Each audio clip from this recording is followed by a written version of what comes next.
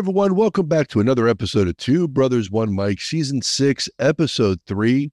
Today we have with us, once again, Dr. Nicole Ranttila. Dr. Tony, how are we doing today? Good. Yeah, me and Joe, we've been going through this a lot lately. And now that every time we have an interview, and we did this with our gastroenterologist who comes on the show, Dr. Becky Natarajan, we never know. As soon as Joe asks both people at the same time, how are you doing? It's a face-off. It's a standoff. Who's going to go first? So so I always tell our guests, and there's something we forgot in before we recorded, to let Dr. Nicole know you go first when he asks, how are you doing? Instead of that. On it. Yeah, just. I didn't forget. I always like putting him on the spot, and he just sits there and he looks like a deer in headlights. And so, Yeah.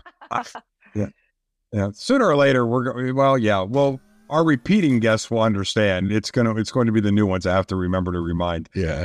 But all fun and games aside, how are you doing, Dr. Ranttila? I'm great. I'm so happy it's nice out now, and summer's on its way. Yeah. For everyone and we always date the show. For everybody who's trying to figure out, well, where are we? It's May of 2023. So if you're listening to this show in December of 2028, you may think, wow, where's she at? That it's nice out and summer's on the way.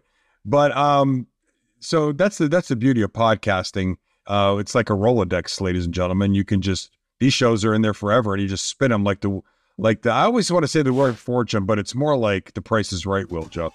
And you can just find any episode, all 6 seasons. Here we are, Season 6, Episode 3. Dr. Ranttila has been with us now, I want to say 7 or 8 times. Every time she's back now, Joe, the song in my head that if I could rap, if I could sing, would be Eminem's song, Guess Who's Back? Dr. Nicole is back. That would be kind of cool. But that's. I like that. You could introduce me and play that as I wave out Slim Shady's back. We could do that. I don't know, Joe. Is that a copyright issue? Maybe, I don't know. It would have. I don't know. And she's right, Tony. That's Slim Shady, not Slim Jim. And he was never on the Chronicles. Just wanted a little throwback to last. Whatever. So I'm never gonna live this down.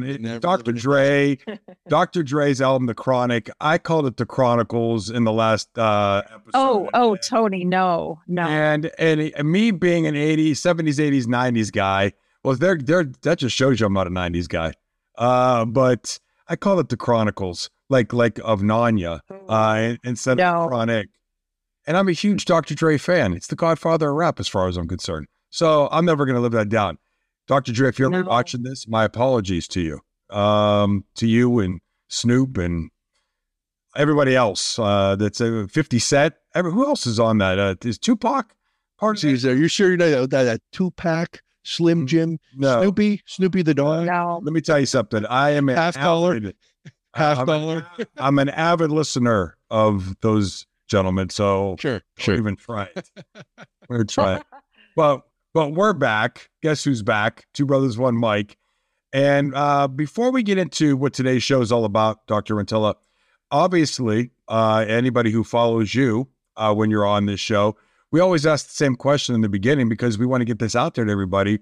And we have some great news. A second recipient now for the Ranttila Foundation. Your second recipient of this particular award now, if I'm not mistaken. Yes, we have grown and expanded, and we gave out a scholarship in my dad's honor at LeBray High School, which he will point out to you was Leavittsburg when he graduated. It's now LeBray. And what I wanted to do is this started because I wanted to start something in memory of my mother and sister. And then if losing them has taught me anything, it's that it's so important to share love with people while they're still here.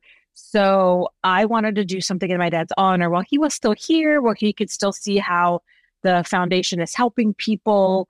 And he even said to me, he goes, shouldn't you wait till, And I said, no, it's, I think we have to honor people now. So just last week, we gave away the first William Ranttila honorary scholarship at LeBray to Kennedy Sanderson. And the next day, we gave the Charla Ranttila Memorial Scholarship at Girard to Sidney Rice.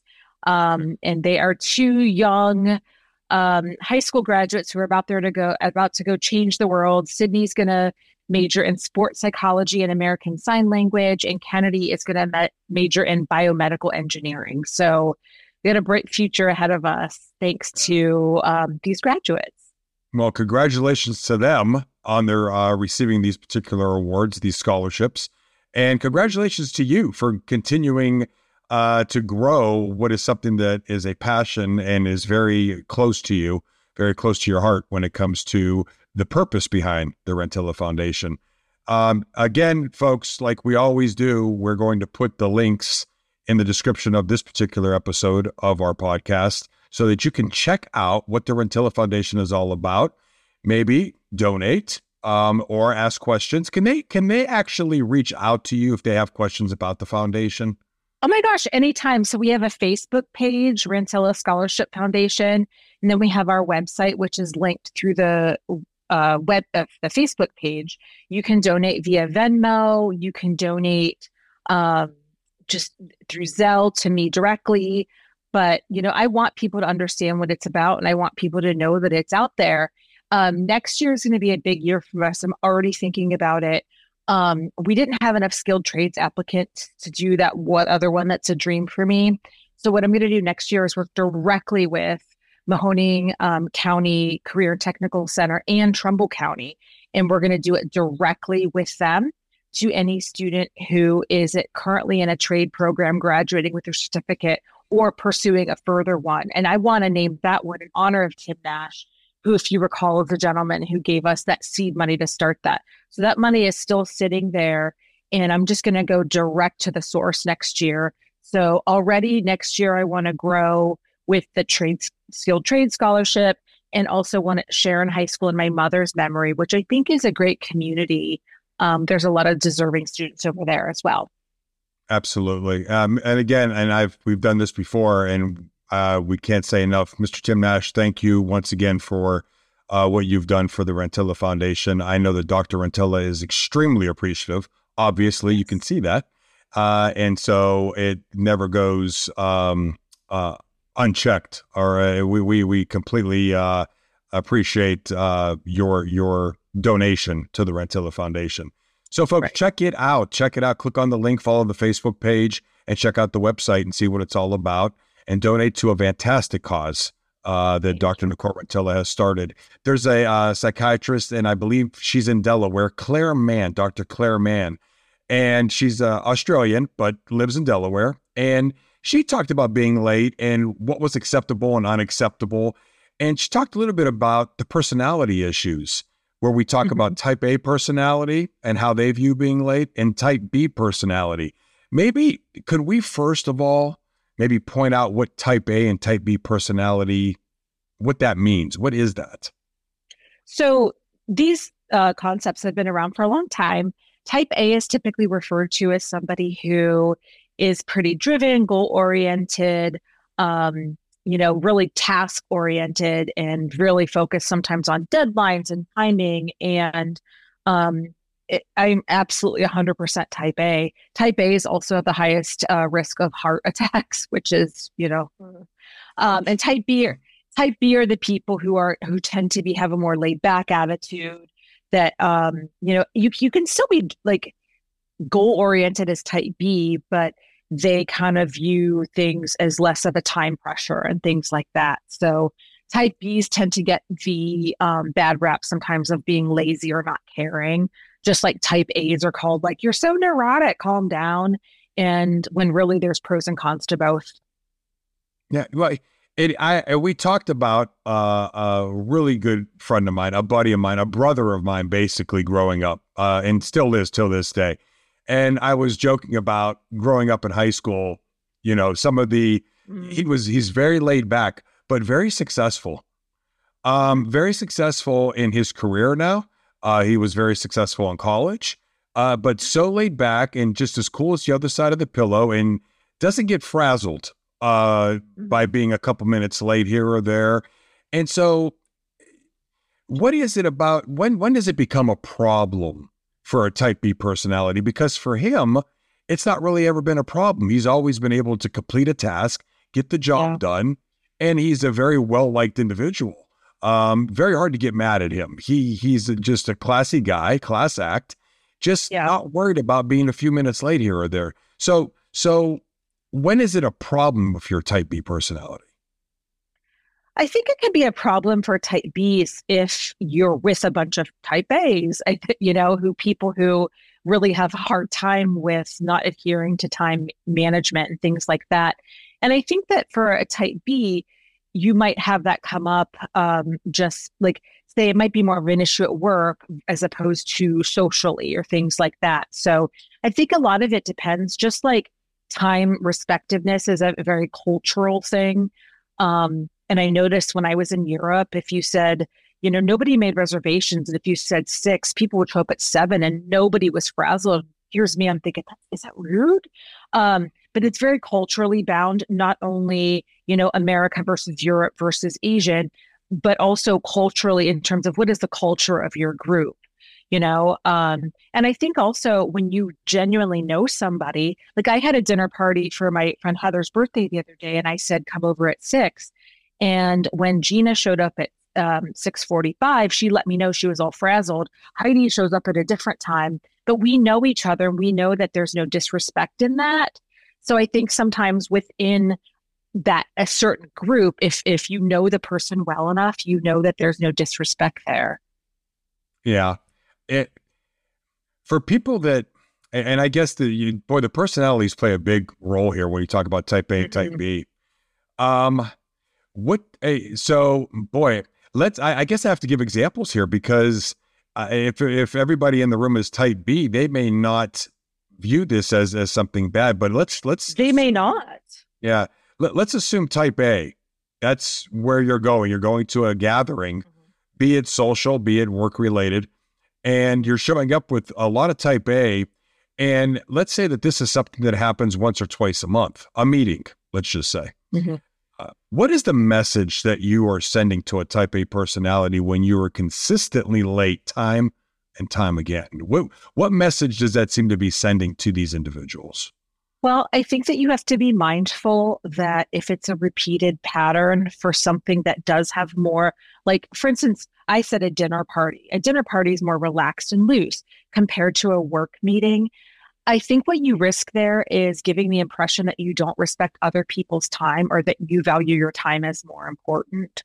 And I know, for instance, yoga is supposed to be relaxed and things like that. But in the yoga world where I teach, we're very mindful that your time that you've committed is important, that we want to begin class on time. We want to end class on time because we know that yoga is a big part of your life, but that you have other parts and we don't want to stand in the way of you meeting other things that may be important to you. So I think that's what you risk. But again, if you know somebody more, three-dimensionally versus just this one aspect of them, I think that's what helps buffer it.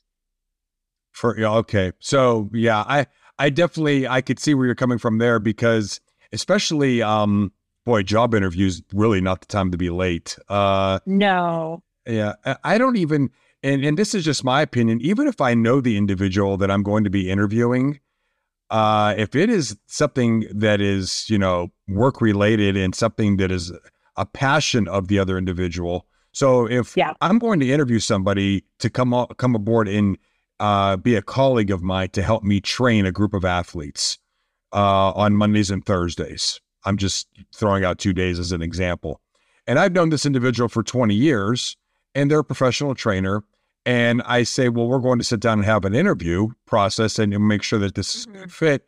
And the person who I've known for 20 years shows up 15 minutes late just because they know me. That would bother me a little bit. So I guess there's so many different sets of circumstances in these situations. It's knowing the person and how well you know them. It's also, again, I think context is important. If I said, I'm going to the park, I'll be there, come join me if you want to for a walk, that's different than we have a board meeting, we have a work meeting, we have a podcast, things like that. So I think it's also, we're asking people who might be late to also have the flexibility to know your audience, basically. And I think that's pretty key right there is, if you're 5 minutes late to, meet me at Stonebridge for dinner, but you're usually not late, I'm going to assume, oh, like traffic or whatever. And I will tell you as a psychologist, I always know the clients that I have time to make a phone call in between clients because they're late, and the ones that I don't even have time for a restroom break because they're early. I could list off right now my on time, early, and late clients. And, but I also know them. I know them holistically enough, so I know it's not personal, but we talk about it. Yeah. And well, maybe that works out to your benefit to a certain extent, because now you know how to schedule your day. This is when I can run out and grab something because I know this person is going to be 15 minutes late, because I know that the next person that's coming after them is going to be 15 minutes early. I don't know if that works out. I'm trying to look at the glass half full here is what I'm trying to do. Can. Yeah. So there's another perspective that I want to offer in a 2023, and we're talking about neurodivergence and neurodiversity. And I want to add that for a lot of my clients who may be on the autism spectrum, ADHD, a learning disorder, even depression or anxiety, that not everybody has the same orientation to time. And sometimes that's acute, like they're depressed and they're just really not having a doing well keeping track of time.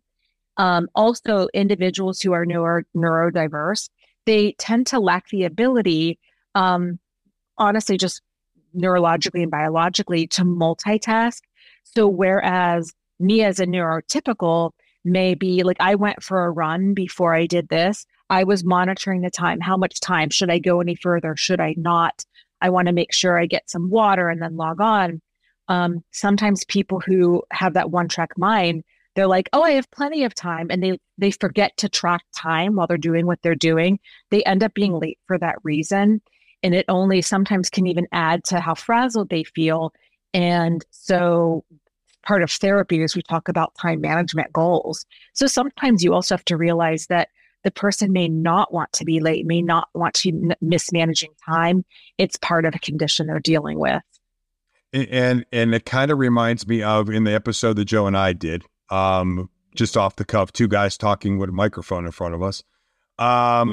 There was something that came up that Dr. Clara Mann had brought up in her teachings, in her seminars, and it kind of relates to what you were just talking about. She called it planning fallacies. And this is basically when you set times as to how long, and I'll give the example that I had in my head. John Doe is going to pick up 5 friends and then has to go to a meeting with these 5 friends in 30 and it's 30 minutes away from where they're at.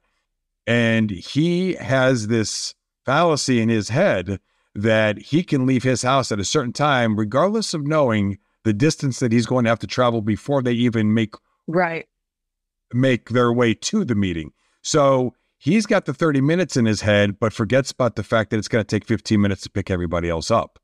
And 100%. So, yeah, and they say that type B personality, that's one of the things that they attach it to.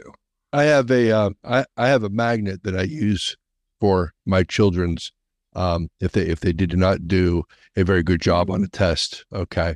And it literally says, now this was something that was used not in the same predicament, but as a young child, I remember this magnet on my parents on their refrigerator. It said, the hurrier I go, the behinder I get.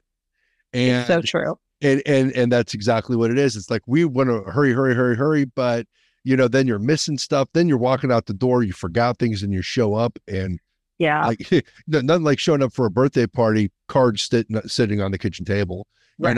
And that has happened more than once. How many times? Because you're trying to give everybody out the door. So, I think it just holds true. And I've always held it because they've been careless on their tests with, through a number somewhere, like it's an obvious issue.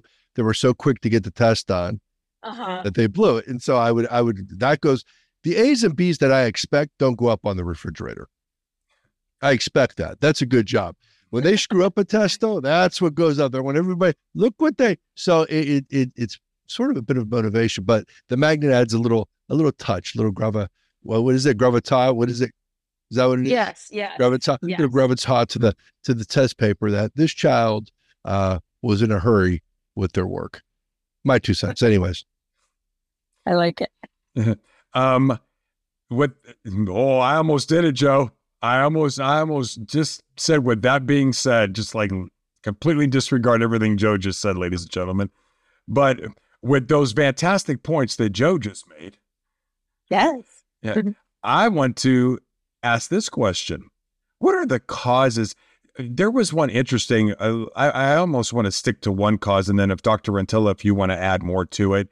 But the one thing that I saw in several of the different documents that I read and some of the videos that I watched, abandonment came up a lot when it came to people who are consistently late.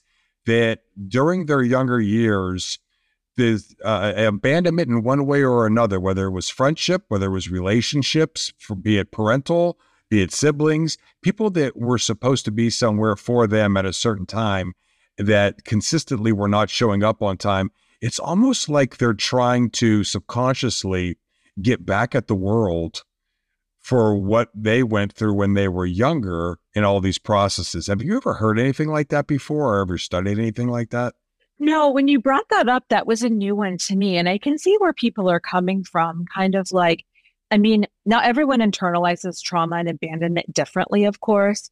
But I think, one of the patterns that emerges from trauma and or abandonment is sometimes even a sense of entitlement, or I'm going to do it my way. And the person may consciously or subconsciously be late. And again, I could talk all day for hours about why people are late. It could be a sense of entitlement. It could be a sense of wanting to walk in and make an entrance after everybody else because of the attention. It could be lack of time management. And ultimately it comes down to that, people are going to act out their unconscious and conscious wishes all the time. And self-awareness is the key. Some people you could say, you're late all the time and it bothers me. And they'll say, accept me for who I am. And there's another person you could say, you've really been late a lot. And they would say, oh my gosh, I'm so sorry. I will work on it. Yeah. That's some very interesting points right there. And that what you just talked about was not talked about in the research that I was looking at, or that me and Joe talked about. So anybody who's listening to the show today, as Joe may include the link. I don't even know if you have to include the link, Joe, to the particular episode where we talked about being late. All that you have to do is scroll back. I don't care what platform you're on, literally 4 or 5 shows, and there it is. Yeah, but people are lazy. I know they appreciate it. I'll put it in there. People are, well, you just lost 5 viewers calling everybody lazy. The other ones are laughing because it's true. So that's true. Nobody wants to go looking through stuff. They just want it right there, and they got no problem doing it. I'll do that for them. And that was definitely, though, the cause of abandonment was the one thing I did want to address. What about, before we go to an ad from our sponsor, what about parenting? Is it something that it's a learned behavior growing up where they were always late and we watch this, so we feel that we can always be late? Is that something that can happen? I think that's huge. I think we learn a lot of our attitudes like social attitudes and customs from our parents. Sometimes you'll have people who say, my parents were always late and I was always embarrassed, so that's why I'm never late. You'll have people kind of do it the other way. But a lot of times I think our society as a whole, and I know we'll talk about it a little bit, but is kind of like, if it was good enough for me, it's good enough for, for me when I was a kid, it's good enough for my kids, or if it's good enough for my parents. And I think there's some value in that. I also think that if you take that too liberally, then you lose track of self-awareness. But I do think that families set customs. I mean, how many times do I have a client come in and say, this is what we do on Christmas? I hate it, but it's just what we do. And then, we talk about, should we talk to families? And everyone's like, I hate it too. And people were just doing it. So yeah. And it's interesting that you bring that up, because it's ironic. We did a show on parenting right after the episode where we talked about being late. And again, during that show, when we were talking about parenting, we were talking about the differences between parenting in the 40s, the 50s, the 60s, all the way up until present day. And what were some of the causes of that? And once again, your name came up, where we have several questions we would like to get a professional's opinion on, and we're going to do that, ladies and gentlemen. But don't go anywhere. We're going to hear from our sponsor. We'll be right back. Two Brothers, One Mic is sponsored by Kitchen Apps, perfectly prepared portions. Hey, Youngstown area listeners, I know we've talked about Kitchen Abs in the past and all they have to offer in food prepping services and protein pancake mixes, but there's another great product they offer we had to let our listeners know about, their own name brand seasonings. They've got a huge selection to choose from as well. Turkey, taco, tomato basil, Baja citrus fajita, barbecue rub, blackened seasoning, as well as steak and meat seasons. And that's just to name a few. You know my favorite part? Besides all of the flavors, of course, it's that they're all low sodium, made with no fillers and MSG free. Know what else is great about them? You can order them right from the Kitchen Abs website. Just go to www.kitchenabs, that's abz.com. Click on store and choose the flavors of your choice. Again, that's kitchenabs.com. Now back to our podcast. Welcome back, everybody. So in the first segment of today's show with Dr. Nicole Ranttila, we were getting her professional opinion on what it's all about when it comes to being late. Type A personality, type B personality, what some of the circumstances are, what may some of the causes be. And we didn't really talk about solutions, but maybe we'll talk about that closer to the end of the show today. And we started talking about parenting right before we went to our ad segment. And Joe, there was something you wanted to add here. Well, not just so much about the parenting, but the idea of, is this something that can be passed down? You know, this whole idea about being late. And I think what happens is, just to kind of piggyback off of what Doc was saying there, you know, if you have the kind of parent who is telling you, look, nobody's going to hurry for you, you know, take your time. You don't have to, nobody minds if you're a couple minutes late, you know, and this person starts to, not only does it become a thought, now it becomes a behavior, now it becomes a philosophy. Now it's something that guess what? What do you think they're going to teach their kids? You don't have to. People will, they'll show you they'll show you some grace. You can, what are they going to do? What are they, you know, and it becomes this thing. That which is not transformed gets transferred on and on and on to the next child. And it goes beyond, of course, just being late, but it definitely applies here. If you have a parent who's doing this and they have this lackadaisical parenting style, it's going to carry on, and that child's going to do the same thing. Mm-hmm. I mean, because now they actually have their parent that is confirming, right? Confirming what they're 100%. Thinking. And so now they have this, they have the acceptance of their adults as well, of their parents. And so of course they're going to pass that down as well. Yeah. So, and we tend to, especially children, we tend to kind of put more weight on, you know, the words, the, you know, consent, the affirmations of people that we admire. So, or we look up to. We in the show we did about parenting, it was basically talking about the amount of change from the 1940s, where we classify that group as the greatest generation ever. Our grandparents, and the parenting style where they were raising the baby boomers. Then the baby boomers, as we get into the hippie generation, and then into the 70s, where women became very empowered in the 70s, and how that changed the household, because both parents were working, rather than the stereotype of mom was the at home doing everything to take care of the home and the children. Dad was at work making the money to make sure that everybody was provided for with a roof over their head and food on the table. And that slowly went away as we got into the 80s. And we talked about just so much change.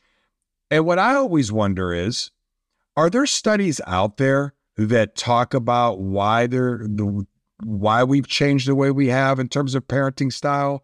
Over, me and Joe gave our ideas of what we feel may be good and what may be bad as things have changed in the year 2023 as opposed to 1965, 1975, 1985. Are there actual studies out there? I never actually looked to see that. There are studies or longitudinal studies on different parenting practices. I actually wrote my dissertation on an aspect of that. And a huge factor that you have to think about is that just by virtue of time passage, we know more now than was known in 1940, 1950, because we have the benefit of more rigorous research as that became more practice. We have a broader ability to disseminate information than in the past. I mean, we could look how much we can share with the click of a button right now as opposed to in the past. So more people are getting college degrees and getting educated to continue these studies. So that alone is the fact that we can study this is humongous in terms of this. And so I think, and I have a lot of opinions on this that aren't just actually my opinions, clinical expertise about certain things, whether it's corporal punishment or authoritative parenting or authoritarian parenting or permissive parenting. And that's been the result of a lot of these studies, is kind of talking about different types of parenting and which ones tend to have more optimal results. And there's no one size fits all, aside from, of course, like corporal and harsh and abusive punishment. Of course, that fits no one. But, a huge factor is temperament and, culture. And when I keep using the word culture, again, it's our culture or ethnicity. It's also the climate that we're in. And I think, to sum it up, I think a huge thing we have to remember is that no two kids are alike, no two families are alike. I know that what worked with me didn't always work with my sister and vice versa. You guys have kids and you get that. And I think that what we know now is that if parenting has some flexibility to meet your individual child's needs and your family's needs, that you tend to have more success. And so I'm going to ask a question, but I'm going to give an example, and I'm going to put myself out there when I give the example. The question is, do you have clients that come to you now where the parent struggles with modern day type of authoritarian, like I don't mean so disciplinary action.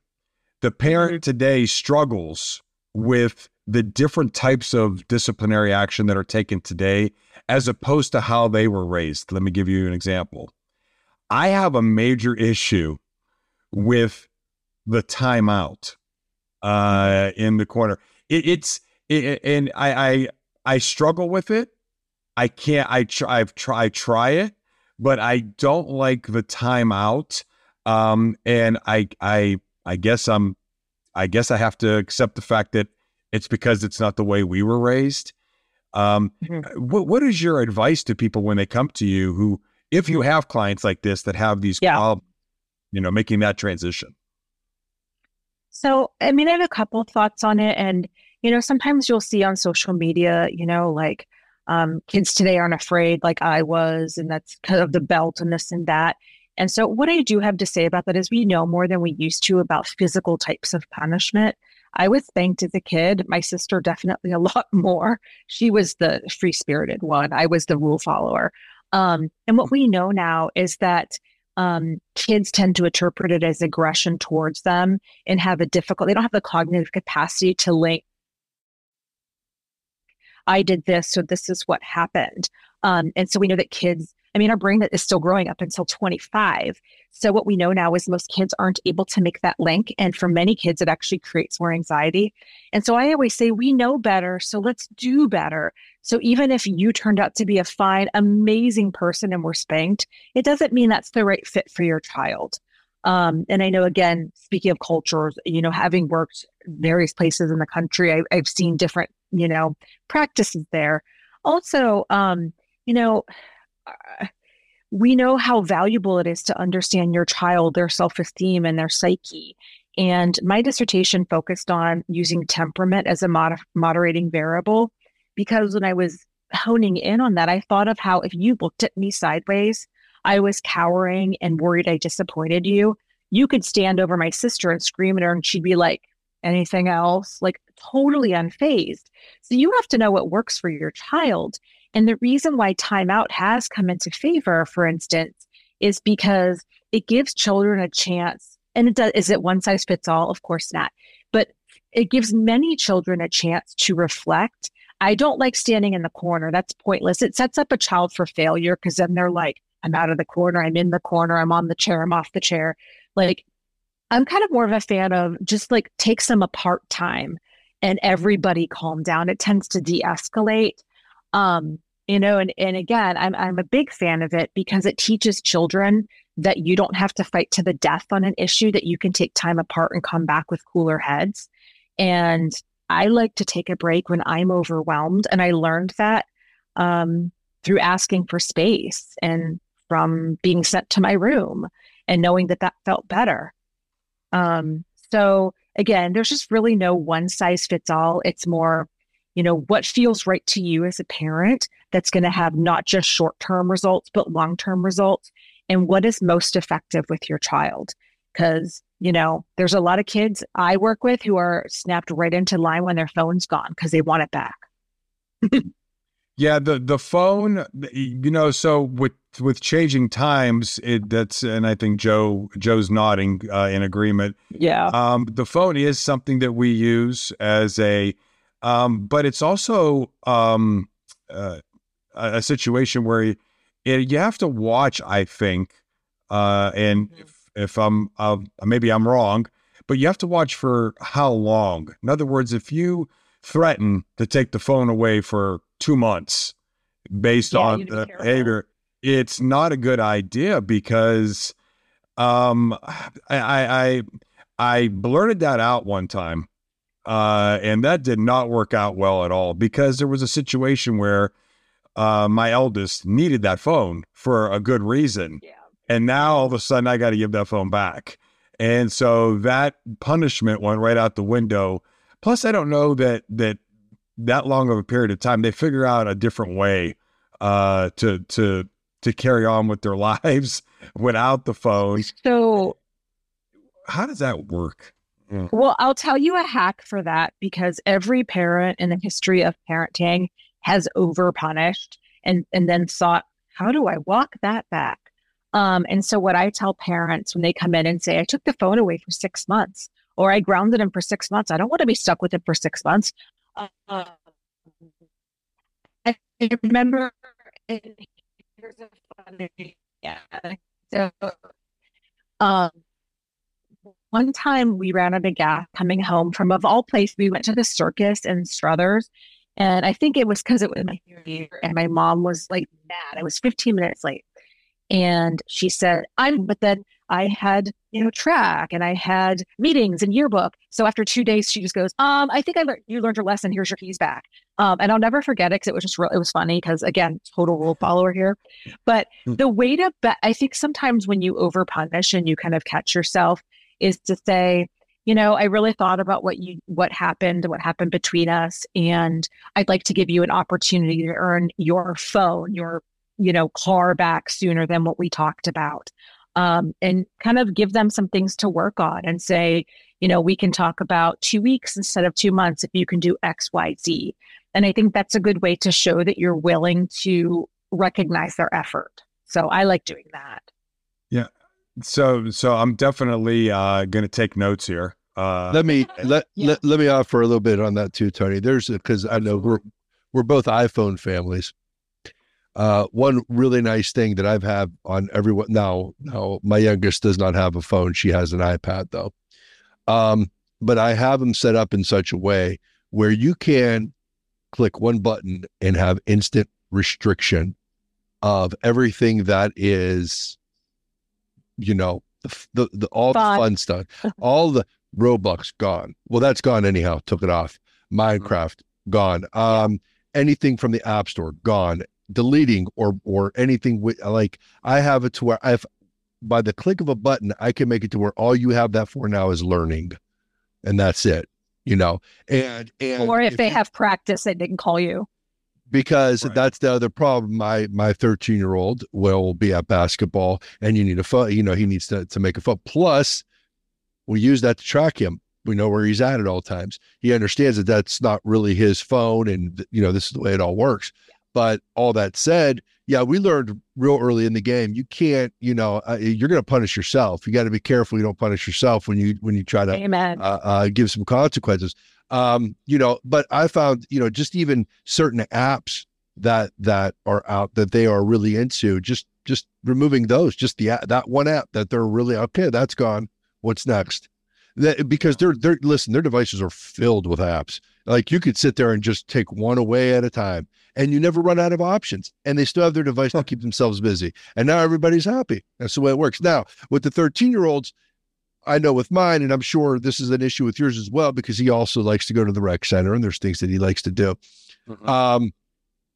Cash App has a credit card, a reloadable credit card for kids, where parents have an adult account and they make this, okay, it's excellent. I have full access to it. It's kind of funny. Right now, what's going on with our government, the stuff that we're talking about with FedNow and all this craziness, well, you could literally do this with your child where it should be, where you could just cut off their funds. I mean, the money, my point here is money is an excellent motivator, and they're at that age now where it actually matters. When they were younger and you told them that cost $5, they're like, whatever. They didn't know. May as well be 50. But now that they have some sort of idea of what that money means, and you're telling them, hey, listen, you ain't gonna get an allowance, or, you break this, like all I got to do is hit one button and transfer it back to my account. Like, watch yourself. It's an excellent motivator, again, now that they're at that age, for the older ones too. So that's the Green Light, I think, is another one that has a reloadable card that you can use.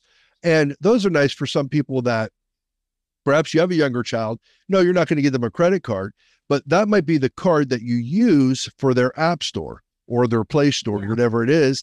So you can say, hey, listen, this much is going to go onto your account, so that you can go ahead, and for that matter, Apple, you could just put it on their Apple account, a certain amount. You can use these different things to give them some motivation to do right, or it's an excellent consequence. Well, now you're not getting that money for your, Roblox uniform or whatever it is. I don't know. Like I said, I've learned very early on, again, we got to make sure we're not punishing ourselves more than them, because they will. We've taken all their devices away, and then they just play together. Well, really, what's the lesson learned? I mean, it's awesome that they're playing together. That's a great takeaway. However, the consequence that they're supposed to be feeling, they ain't feeling it.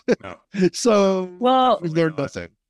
One of my favorite things to do is I'll encourage parents, don't just blankly take it away. You can say, I'm restricting your phone so that you can only text me, which you can do all that stuff that, Joe was talking about.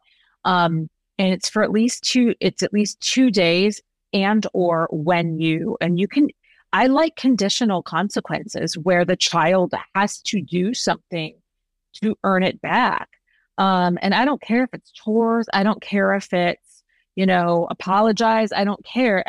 I'm a big fan of reparation. That's like the word we use is reparative consequences, because I think that way you learn something. Yeah. It's definitely something that a lot of 80s kids, 70s and 80s kids have a hard time with, because there is a different way that we were raised as opposed to how the kids are raised today. And times have changed. I try to tell people all the time, I'm on the clock, being very transparent. I'm always trying to learn, especially as an older father. When you have a 13 and a 10-year-old and you're 52 years old, that's not the norm. It really isn't. Although people are having kids later on now, they are. It's not the norm. But so I try to find that old school and mix it in with modern day disciplinary action, because it is impossible to do exactly and raise exactly the way we were raised, because technology itself is just changed so much that I was just going to say, we didn't have an eighth of what these kids have. We had, I think you and I had an Atari 2600. That was it. That was the closest that we had to technology back then. And I mean, you could easily get, punished for that. But other than go to your room, what else was there? Go to your room or you got the licking. I mean, that was it. There was no go to your room was always. I remember. I think about it now. Go to your room wasn't just go to your room. You were led to your room.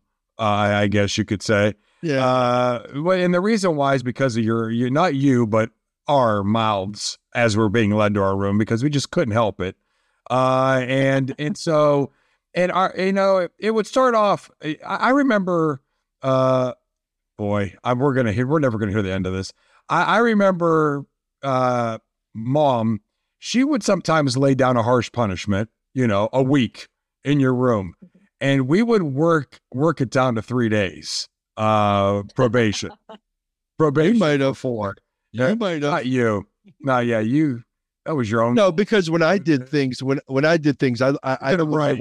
I lost a whole summer. Okay. I don't know if you remember that one. Rightfully so. And I got to say, rightfully so, but I lost a whole summer the 1 year. Yeah. There was no talking anybody down to anything. Oh my. I screwed up royal. Yeah. So, I remember seeing you in the window of the bedroom, just staring with your face plastered against the screen. The only way I could get a suntan. I get a suntan through the sunbeams through my window. Oh my gosh. It's funny. Yeah. Yeah, boy, she's gonna. You don't go over for coffee anytime soon. No, because what she's gonna do is probably put down in the comments on YouTube exactly what I did. Yeah. Hey, listen, Mom, I'm saying I screwed up royal. Yeah. I did not say it was undeserved. It was totally deserved. I do make. You have to make light of it, and I do make fun of some of the different things now that we use. Like in school now, I remember when my kids would come home and say, I was on orange today. I had no idea what they were talking about. Oh, so what are you talking about, Jake, that you were on orange today? Well, it's not red, but it was. I said, well, what do you want to be on? Well, I want to be on green. So I started figuring it out. There was yellow. There was, I think, blue. I think even blue was in there somewhere. And so I would joke at work, with my boss. He would ask me to do something extra.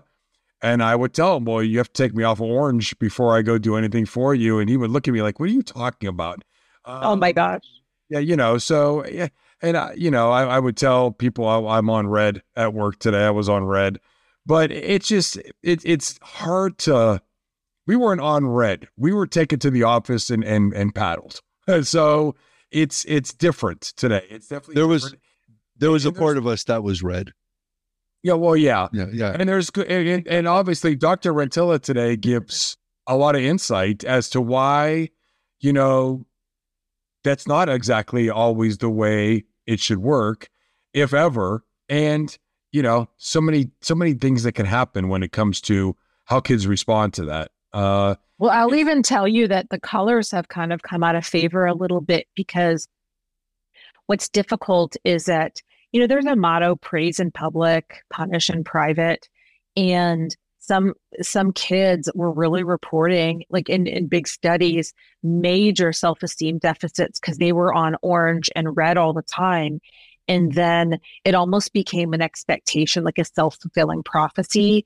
And so I know a lot of schools have kind of come away with doing it quite so publicly, but still finding a way. I agree with giving children a warning so that, because without a warning, how do you know how to correct the behavior?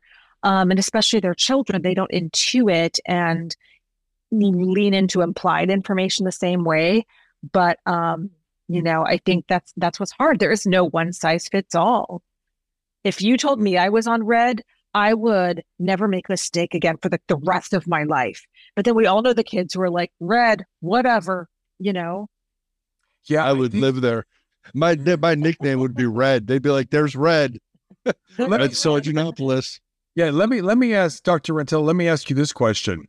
Based on the high schools we went to, so you are a graduate of Girard High School.